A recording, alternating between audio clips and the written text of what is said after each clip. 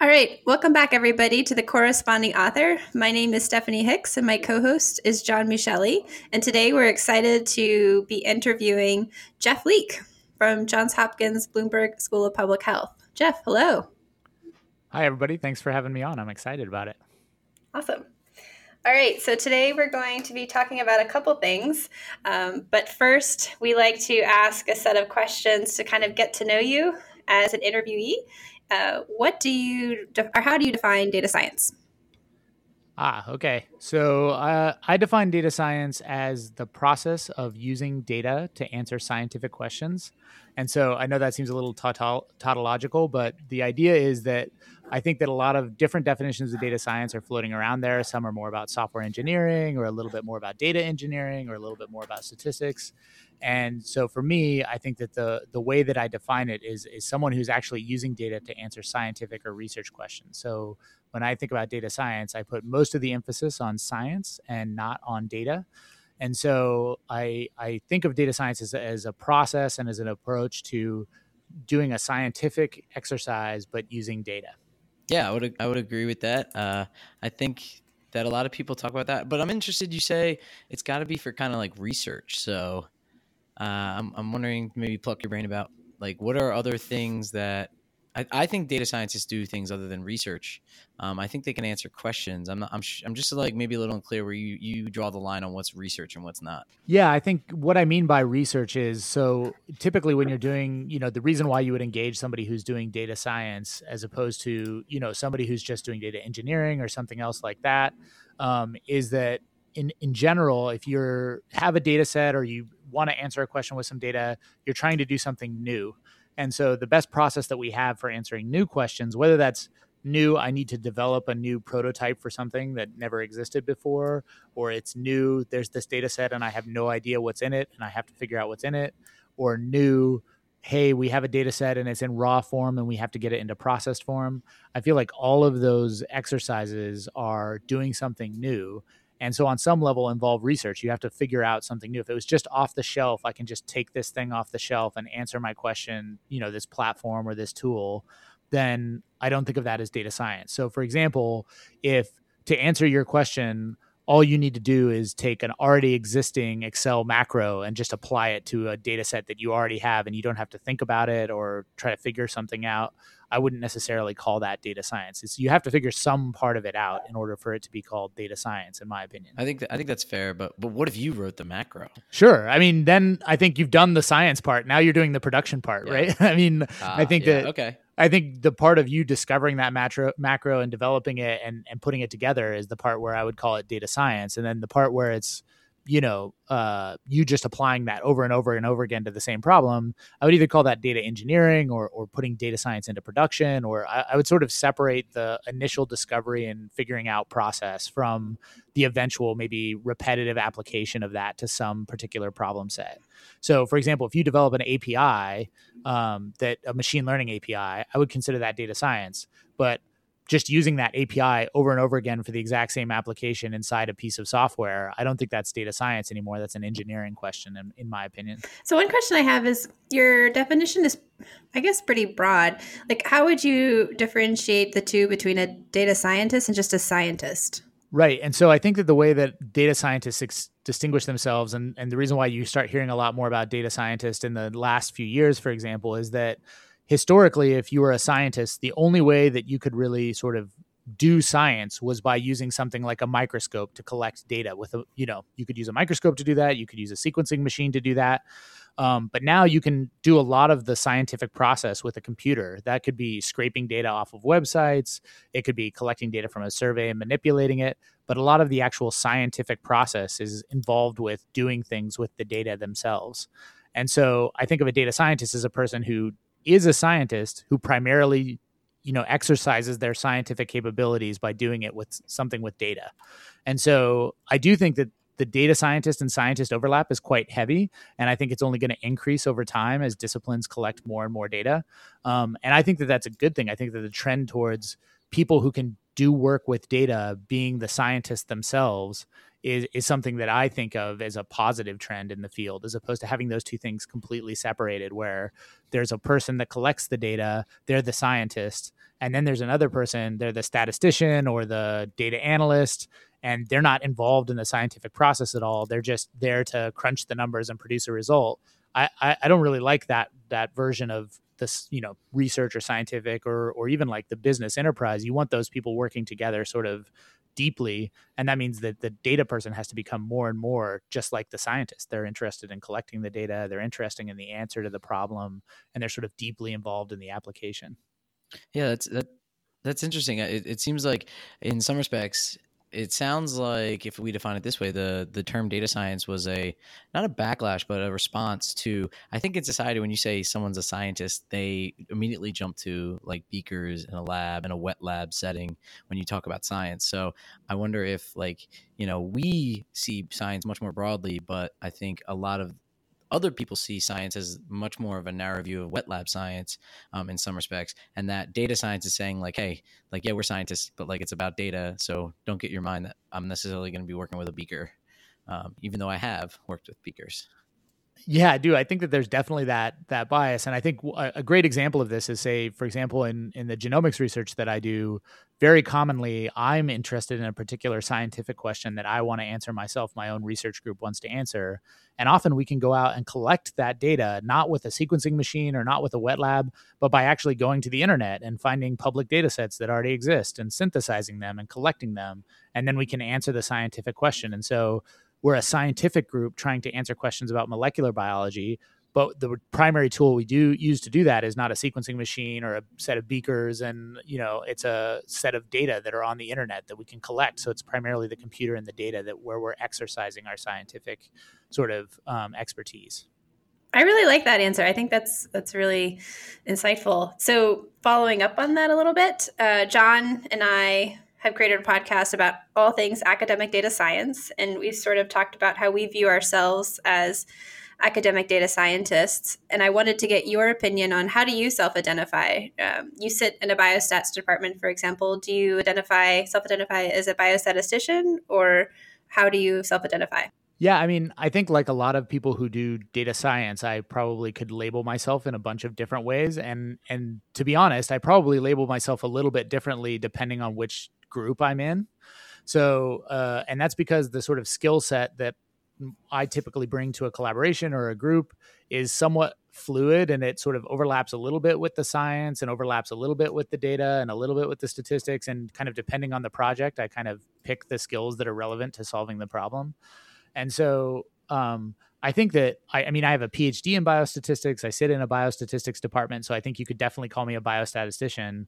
But I would say that the types of scientific problems I work on fall outside the scope of what people have traditionally drawn a wall around for biostatistics. So it's probably more like data science. The kind of work that I do has typically, when people draw the sort of circles around what discipline that is probably closer to data science. And so I would say I probably call myself a data scientist more accurately than I would a traditional biostatistician. Okay, interesting. So you mentioned skill sets, for example, and how the skill sets can vary across different groups that you're in. Could you give some examples of that? Yeah. So like, imagine I'm in a collaboration, for example, and I'm in a collaboration with some people here in the computer science department, Ben Langmead's group and other people's group over there in computer science. And in that group, my computer programming skills are extremely weak compared to everybody in that group. And there would be no sense in me trying to be the main computer programmer for that group. I would just look silly. But then there's another collaboration I have that would be with, say, a molecular biologist. And in that setting, I'm the one that has to do most of the computer programming because I actually know how to do that. And so my skill set in computer programming, I wouldn't call myself good enough to be the world's expert in computer programming. Definitely not. But I know how to do it a little bit, and I can use it enough to answer the questions when I'm working in a certain collaboration. But if I'm working with people who know a lot more about that, I might ramp down that skill. And there, what they need me more for is sort of my knowledge of statistics and how to calculate summary statistics and what do sufficient statistics mean, and all of that sort of thing fits in more to that project. And so sort of depending on the project, I'm bringing different sets of skills to the table. And so the label of what I would be probably changes project to project. Right. So, but I think I like the label of data scientist because I do think that in statistics, biostatistics departments, historically, there hasn't been any circle you can draw around this particular set of skills and give it a concrete label. And since there was no concrete label, it was very hard to sort of get credit for it or to feel like you were an expert in something very specific that had a name. And so I really like the fact that now you can draw a circle around this sort of set of skills that include a little bit of computer programming, a little bit of thoughtful question engineering and answering, and call that data scientist. And then it makes it a lot easier to A, explain to other people what you do, but also B, I mean, it matters less to me now as I get more senior, but definitely when I was junior, it mattered a lot to be able to put a definition around what I was doing.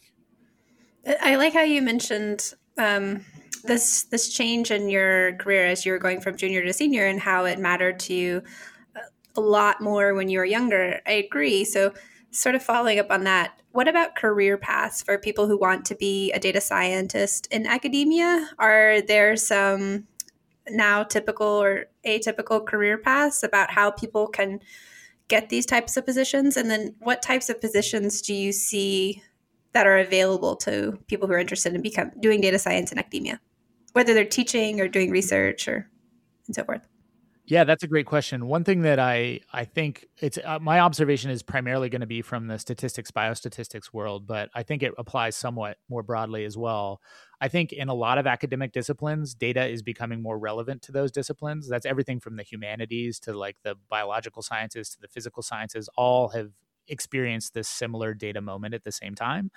And as they experienced that moment, they more and more needed people with the skills to analyze data, collaborate with other scientists in those groups, and answer questions using data, do the sort of thing that I call data science. I'm not sure that all of those fields have kept up in terms of being able to promote and credential those people. And so I do think that it's a bit of a challenge. I think the current model for how data science usually works in academic departments, in my experience so far, is that people get accepted into a role primarily for their credential in one of those subdisciplines. So, for example, I got my job as an academic faculty because I was a biostatistician and I got it on my biostatistical sort of street cred. But then I've primarily done stuff that's not traditional biostatistics once I got here.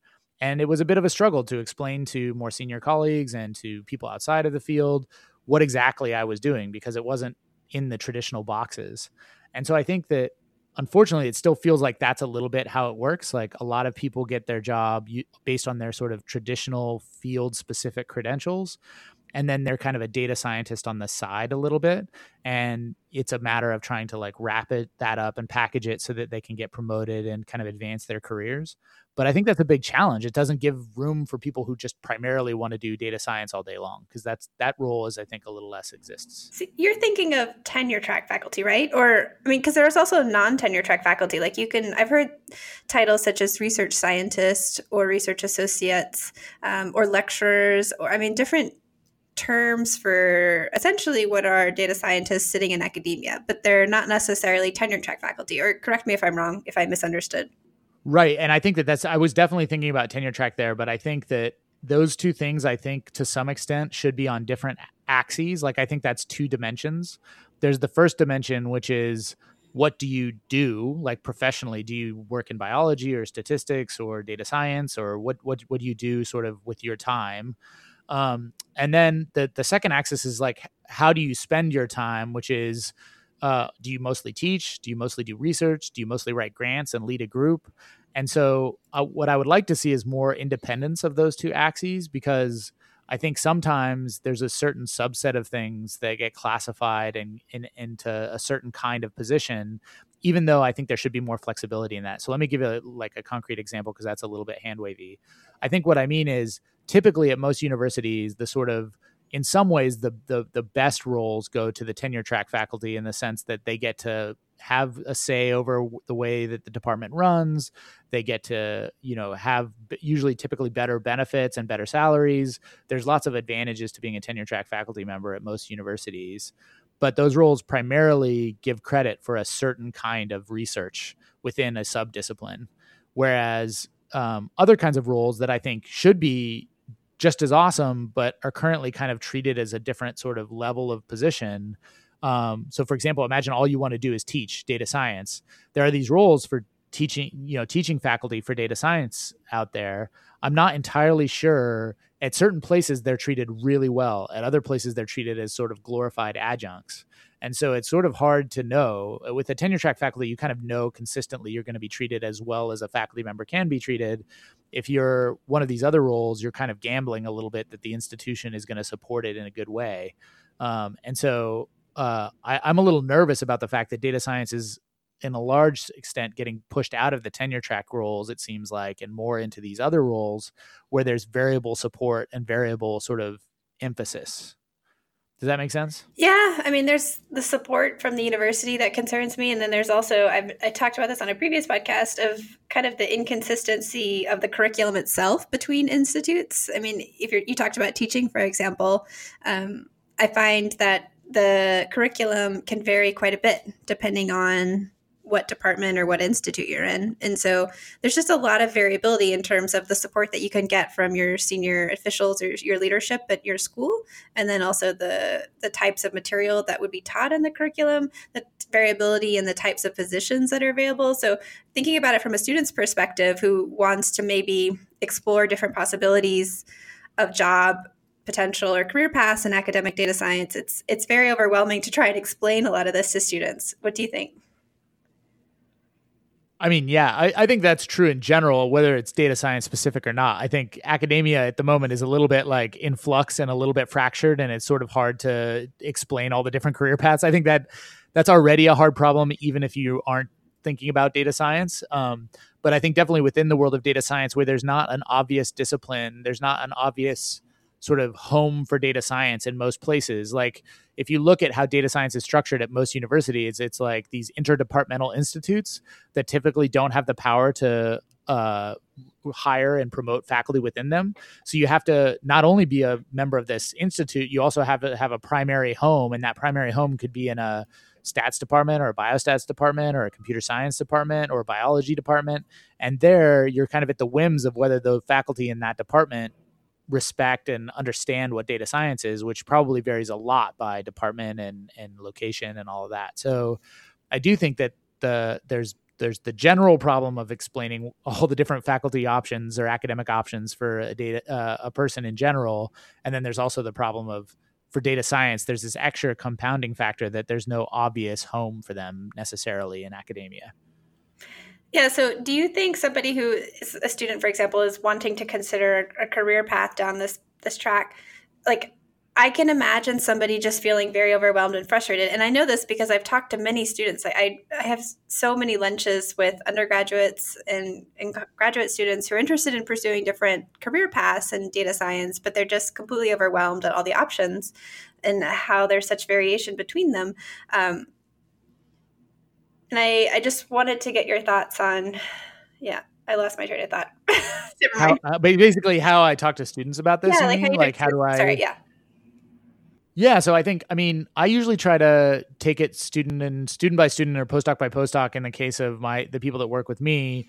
And the policy I have that applies whether they're data sciencey or not is, it's their career and their job, so they should try to find something that they want to do. And I really don't care where it is or what the title is, as long as they're happy. And so that's sort of my philosophy on these things. And so the big challenge is mostly an explanation then. And I try to do a little due diligence myself and calling my friends at those other institutions and say, hey, my postdoc is really interested in this kind of different kind of role that you've just created. Do you think it would be a good fit? Do you think it's going to be supportive? How does it relate to these other roles that you have at your university? So unfortunately, a lot of that is sort of manual labor at this point, in the sense that it's like calling up places and asking them, because there's no kind of standard definition of how these things work, if you know what I mean. So it ends up being a little bit of like a manual process. Yeah, we talked in a previous episode kind of about how I thought in some respects that there was some self-selection bias in data science people, because kind of this field was, kind of emerging, and the people who jumped into it turned out to be the people who were comfortable kind of switching into this kind of unknown quantity. And it still seems like that's happening at the job level as well. It seems like that you have to be either comfortable living in this newly formed role where, you might be the first to go through your department in this role to get promoted. So that's always like it's always a scary, maybe not a scary thought, but always something where it's not assured, because then other faculty don't have like a template to say like, this is what this person looked like, this they can get promoted. So it sounds like with these new emerging roles, there's a lot of opportunities, but you're saying that like there's not many templates that have gone through the process yet. Is there a template for a university that you think has done a good job? A good job of promoting data scientists, you mean? Yeah, of not just promoting, but hiring, promoting. I mean, like going through the entire process and supporting these individuals, not just in the promotion process. I mean, I think that there are individual places where I've heard better and worse things about like how people are supported. I don't think there's any place yet that I've seen where I'm like, oh, that's the model that everybody should use. At least I haven't seen that model yet. I do think that like, so for example, I feel like I've been here at Hopkins Biostat and I've done remarkably data sciencey and remarkably non-biostatty things, and they've been really supportive of me in terms of my promotion and all that sort of thing. It hasn't been a problem for me. And I think that, my colleagues who are at other biostat departments have sort of said that they can kind of figure out a way to make it work. But I feel like there's still an opportunity laying out there for someone somewhere at a university to say, no, we're going to actually make like a department of data science, or we're going to make data science be a huge fraction of what we're going to do as the biostat department or the stat department. And when we do that, we're going to totally change our promotion criteria and our hiring criteria and our grad student admission criteria to really not just allow this to happen on the side, but really to embrace it and make data science a core function of what we do. And I don't know if that sort of environment where it's the core function, I haven't seen a place where they've embraced it in that kind of core central kind of way. I definitely have seen places that have, to a better or less extent, supported data science activities done by faculty and staff and students who are already within a particular scientific discipline, kind of doing it in different ways. That's interesting. The way you described it, it was, correct me if I'm wrong, as data science is sort of as a part of stats or biostats. Is that correct? Well, I see that, like, for example, it can be a part of a stat or a biostat department. I've also seen data science institutes and computer science departments and computer engineering departments. I think it's in all sorts of different areas. I'm saying within all of those, like, imagine it's in a computer science department. Most of the time when I talk to people who are in a data science institute and a computer science department, they say, well, first I'm a computer scientist. And as a secondary thing, I can define myself as a data scientist, in the sense that I have to do the promotion criteria that a standard computer science department would want first. And then on top of that, I can do some data science stuff. I haven't seen a place yet where a person says, I can do the data science stuff as my primary thing. And sometimes I do a little bit of computer science as well. I haven't seen a place like that as far as I know yet. Do you think it would be worth like universities to exploring that option of having data science as its own thing, as opposed to being a part of an already established department? I mean, one of the problems I see with that approach is that it sort of makes it secondary to these established departments. It doesn't really make it stand on its own. What do you think? It doesn't make it stand on its own if it's its own independent department? No, I'm sorry. The other way around. If it doesn't make it stand on its own, if it's like under the umbrella, for example, of computer science or in an already established department. Does that make sense? Yeah, and I think that that's true. I think that there is an opportunity out there, and I think one of the things that it would afford is the opportunity for such a department to pull in and hire people that have historically had a hard time being hired in traditional computer science, statistics, biostatistics, biology, psychology departments, because they can change the promotion criteria to say things like, if you're the person that primarily analyzes data for these 5 different groups, and that's all you do with your time, you're just really good at that, analyzing data and answering questions, we can promote you along because our criteria include that as a main component of it. You are going to be solving questions with data. And so I don't know, that role is sort of, you can find that role, but it's not the main role in any department as far as I know right now. It's always it's a subcomponent of what you would do, as opposed to the main thing that you would do, in my experience. Yeah, so I guess it makes sense. I guess from an academic perspective, I can understand why it kind of went the way it did, is because, creating a new department requires a lot of sign off from people. It requires money. Institutes require the same thing, but maybe not as much as the same I don't know if there's actual, I know there's policies and structure, but I don't know if there's actual requirements of of a department within a school. So I can understand why some of these institutes sprung up, or reincorporation and trying to refold data science into a department versus creating its own. So I'm just saying I can understand why it went the way it did, but I agree. I don't believe I've seen anything that's really done it at the forefront and said, like, we are making this as a core department in our school. Um, Yeah, and I mean, I think I see a lot of cases where the big data science classes, and there are really huge data science classes being taught at lots of universities now, but you see those being taught out of a traditional department. And so when that huge class gets taught out of a traditional department, then that traditional department absorbs the tuition dollars, which means they can hire faculty using that money. And so it really centralizes that discipline within that department. And so that department has a lot of say over what that discipline means, right? And that means that necessarily that discipline is going to craft it and push it towards their discipline a little bit, instead of letting it sort of flourish in the way that's most optimal by like not getting in the way. And so I do think that there's this, like in the same way that a lot of mathematics departments in the US right now, the reason they can have so many mathematical faculty is because they teach calculus to everybody at the school. And so when you teach calculus to everybody at the school, you get a lot of tuition dollars, and that means you can hire a lot of mathematics faculty. And so a lot of mathematics departments are sort of, driven by the fact that they're teaching these large classes, service classes to the whole university. And you could imagine a data science department being the same way, right? There's these huge data science service classes to be created and developed and maintained. And that could be the sort of subsidy that allows you to build a department or a group that would sort of be focused on really analyzing data and doing really applied work. And I think that would be, an interesting opportunity that I think hasn't been totally seized yet, as far as I can tell. So you said training like large classes in these mathematics things. So I do want to highlight, that Roger Pang, you, and Brian Caffo have created a specialization on Coursera that has taught many, many, many people. So do you want to maybe comment on how that started, or how the trajectory's been, or feedback from students, or whatever? Sure. I mean, I think you're probably referring to the Coursera data science program. So we built this data science specialization on Coursera. We built it in 2014. We built it in a very low budget, high rate of development way. And we did it largely because we were really interested in putting together a program that was focused really on the data analytic process, in a way that we could kind of have full range of creativity applied to it.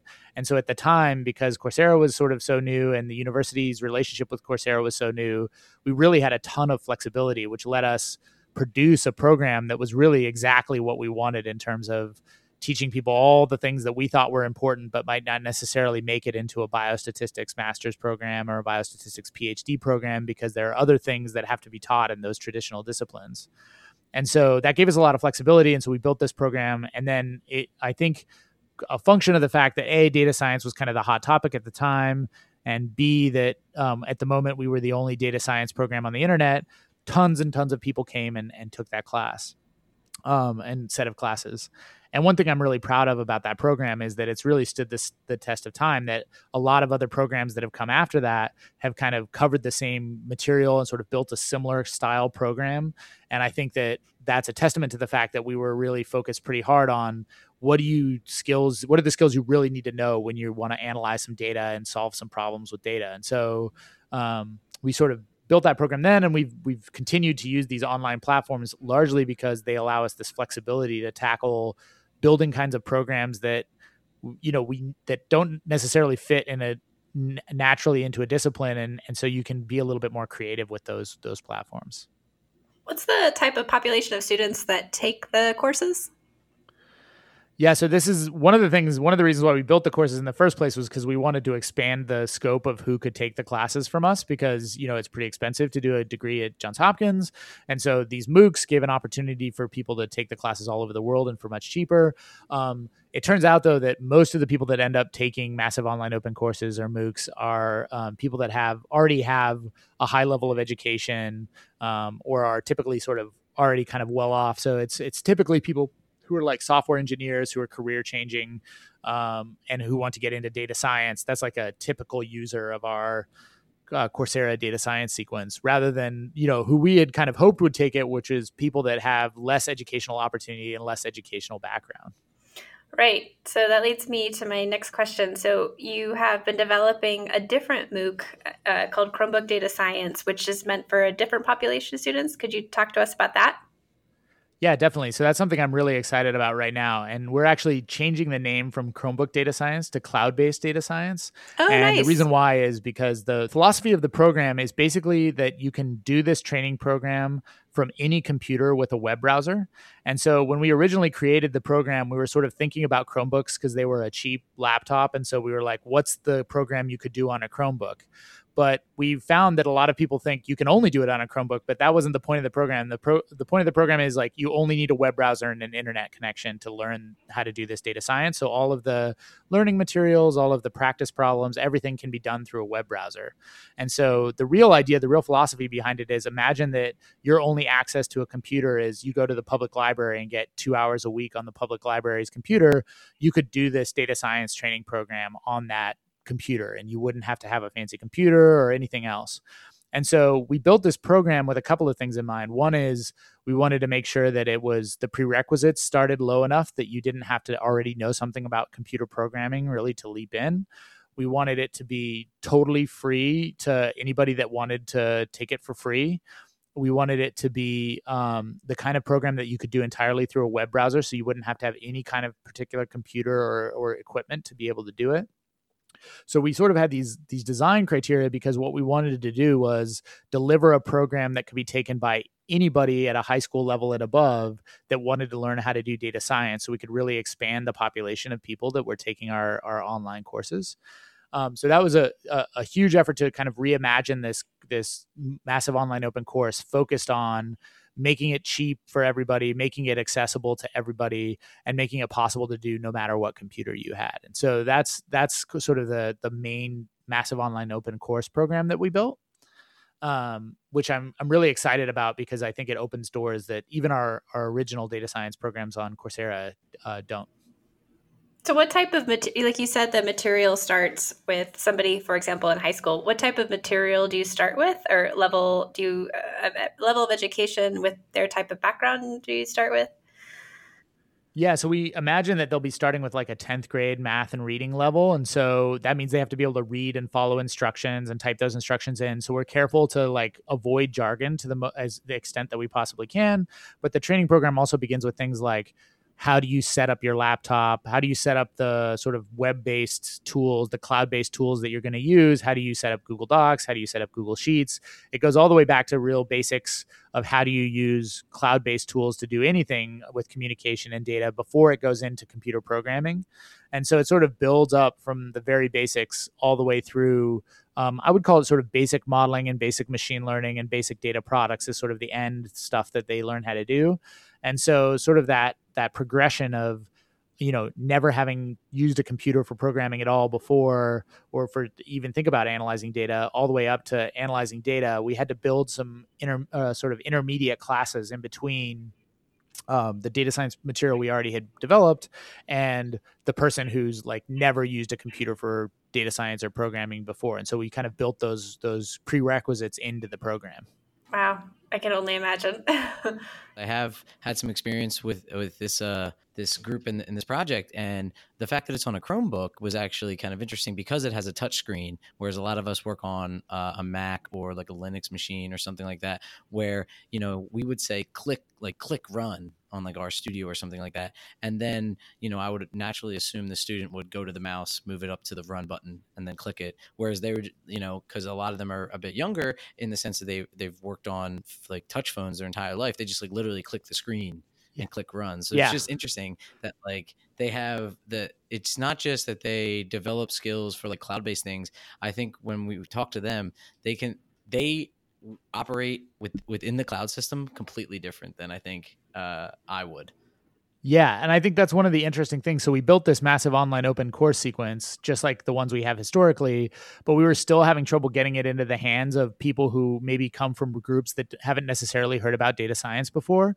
And so we built on top of that an in-person training program that we actually run here in East Baltimore that takes people through the massive online open courses, but it also gives them in-person tutoring support. It gives them some financial support so that they can do it if they come from a financially or housing insecure background.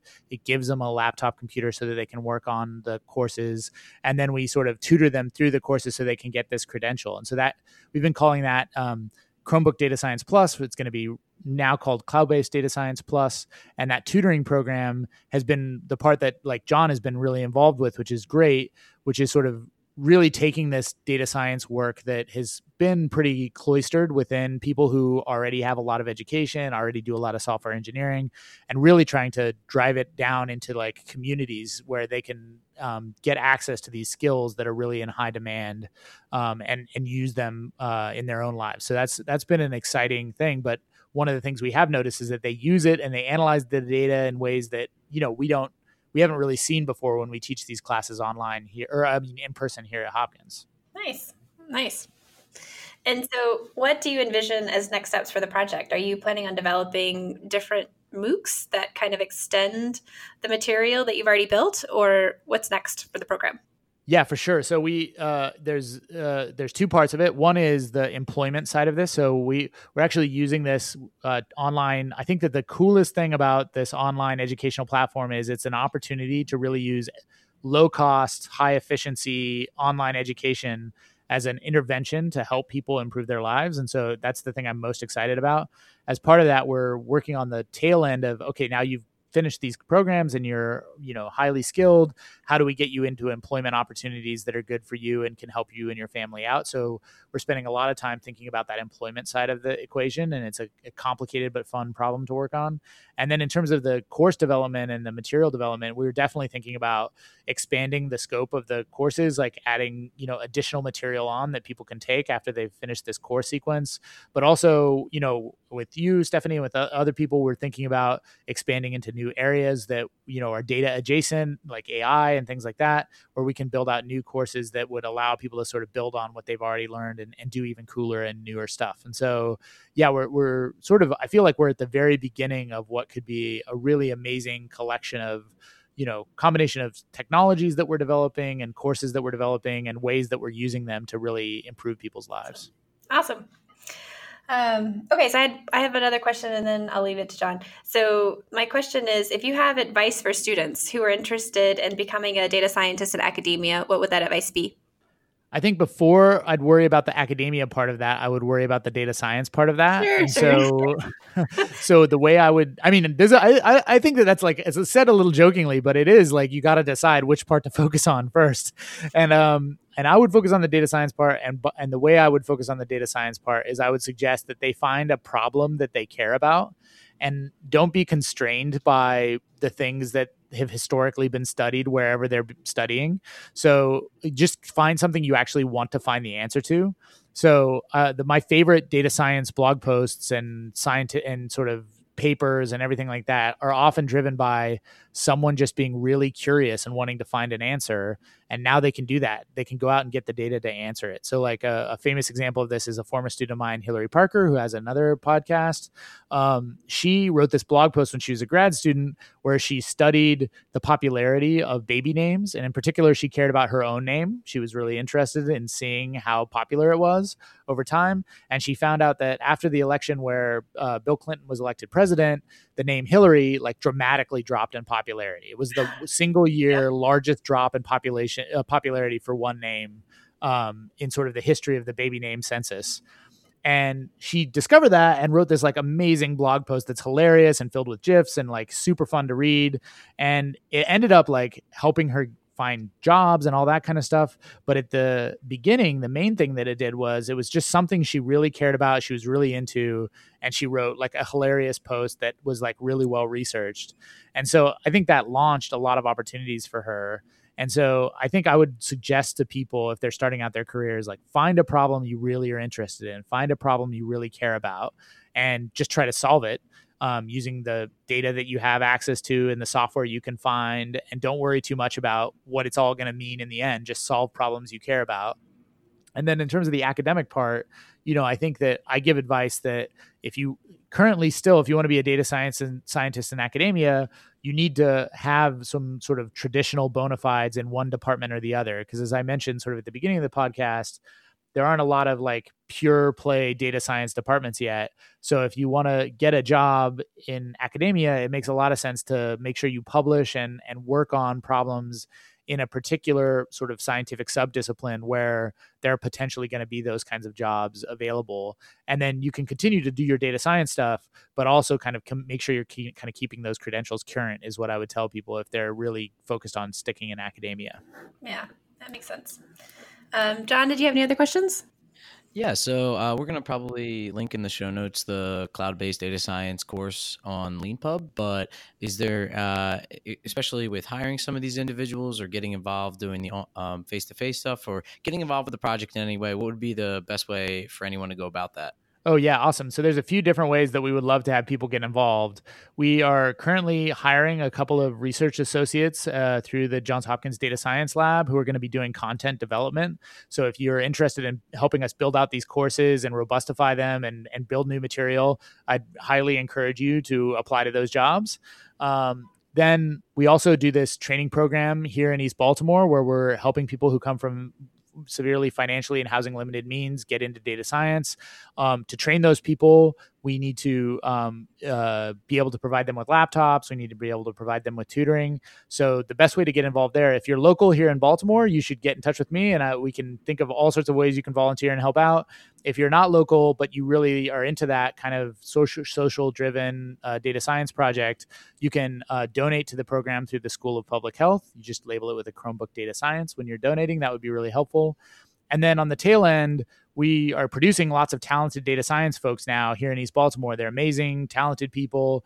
And if you're hiring, whether that's remote positions or positions here in Baltimore or positions that you think that these, you need data science help with, you could definitely reach out to us and we'd love to try to help place some of these folks in positions at your company or organization. So definitely get in touch in that regard as well. Okay, so in the last section of the podcast, we have this thing called Data Science Dinner Party. Has John explained it to you before? Or I can explain it. No. Oh, okay. No, okay. We're pulling a fast one on you, so we haven't explained this yet. Oh boy.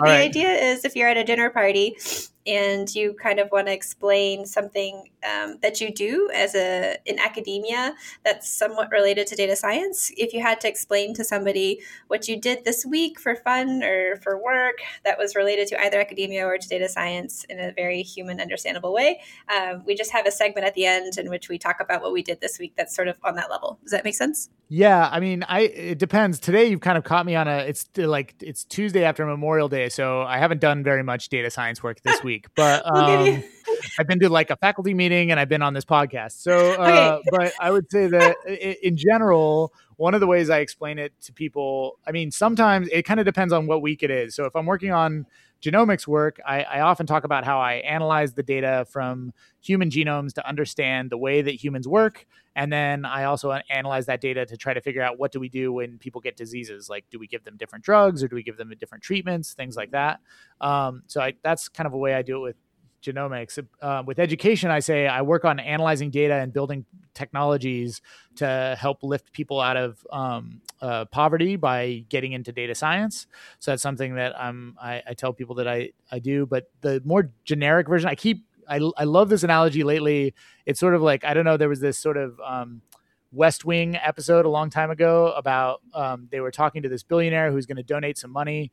And the person on the show named CJ Craig, who was the press secretary, said, what we actually need is for people to build infrastructure so we can deliver medicine to people where there's no infrastructure. There aren't good roads. There aren't good things like that. So you could blanket the country in highways and then start on plumbing. And they were talking about how that's not something that's like really fun to talk about. That like, it's not an easy thing to host a telethon for, is like building roads in places that don't have them, but it is incredibly important work. And so I often talk about the work that we're doing, I think in data science, is often building the roads and the pipes. Like, you don't think about it when they're working, but somebody has to build them. And if they don't get built, then like you can't drive your car to places and you can't get fresh water. And so a lot of the work that I do, I feel like, is building the roads and the pipes to help scientists solve important questions in cancer biology and in education and other areas like that. So that's what I try to tell people. Oh man, no matter what John and I say, we'll never be able to follow up with that. That was awesome. What do you mean by that? Okay, I'll I tell don't you know what I was going to like say, and then and then you can see. So this week I was okay, go. responding to reviewers' comments. So I write a lot of manuscripts and I submit them to journals to get peer reviewed by my colleagues that in my by my peers. And when I got feedback and comments from one of the manuscripts that I submitted, and so this past week I spent an enormous amount of time addressing those comments. But to do that, the reviewers asked that I apply the method that I developed to at least 3 other data sets. And they had some very specific data sets in mind. And so to do that, I spent an enormous amount of time downloading data and wrangling data, cleaning it up and getting it into R, pre-processing it to be able to apply it to my data. So I spent a lot of time with just data management this past week. I think I misread the question. This is what you get for jumping me with a question so that I sorry. didn't know was coming. Let me tell you. No, I want another. Okay, I want to got read it. you after John goes. Okay, so I'm gonna say maybe like 2 things. If I was at a dinner party, it's like, what did you do in the last week? So I would say, we have this academic data science podcast, which we're on right now, and so in order to keep this going and pay for some extra mics and stuff like that, we submitted a grant last week to an internal grant at Hopkins to see if they will fund this effort in any way. So that was a lot more academic, and then definitely something that is much more academic maybe than data science, even though that it's supposed to be kind of the reverse, is I submitted a grant. It was about processing data and how to process data. And I got something back I had never received before. I actually got a response back saying that they could not find an editor for the paper. What? So how's that possible? So Jeff, you were a code editor in your former life. How does that work? Yeah. So how that works, at least what's happened to us before, happened to me before, is like, imagine somebody sends a paper in that's about a topic that neither of the co-editors have any idea about. Like, imagine it's like deep in the weeds of empirical economics and they've submitted it to a biostatistics journal. Then we might look at each other and say, can you understand what's going on in this paper? And he'd be like, no, I don't understand what's going on in this paper. Then you might find the K nearest neighbor's closest associate editor and say, do you have any idea what's going on in this paper? And they would maybe say, I have no idea what's going on in this paper. And then we would usually respond back, here's a couple of journals that we think might be a better fit for this kind of paper. We wouldn't be capable of reviewing it very well for you. So that's understandable. Mine is like a how to process like head CAT scans, and it was a neuroimaging journal. So I would think that's not really outside the wheelhouse. Yeah, that seems like I don't understand what's going on there. That seems for us, it would only be if it was like wildly out of scope that we couldn't find anybody to review it. That's the response that I would expect. So their responses were, you can submit it to another journal, which is totally understandable, or would you recommend an editor? And I will not do that. I will not put colleagues or friends in that position, and I'll just go to a different journal. So sorry to hear that. It was just strange. Yeah. Do I get my redo now? Yes, take 2. Okay, awesome. Okay, this is what I did in the last week. One of the things I did was I started and have just finished a blog post that I'm about to post about what is a research quality data set? Because I've been thinking a lot lately about how there's data that's stored out there in lots of different places. And there's all sorts of different things like data lake, et cetera, all these different buzzwords for data. And I realized that when I'm actually doing research with data, I have a very specific thing that I try to transform the data into before I actually start doing work. And so I wrote a blog post about what it means to create research quality data. Fascinating. When are you going to post it? Well, I gotta put the finishing touches on it, but I'm hoping to post it tomorrow. Okay, awesome. Well, I want to say thank you to Jeff for coming on the podcast. We've really enjoyed our conversation. I've really enjoyed my conversation. Thanks, everybody. Thanks for having me on. I'm very excited to be on a podcast. Thank you. Yeah, it's Jeff's first podcast. Yay! Thanks, everybody. So in the show notes, we'll have a link to the data science jobs, the cloud-based data science, and then the link to the blog post whenever we get it.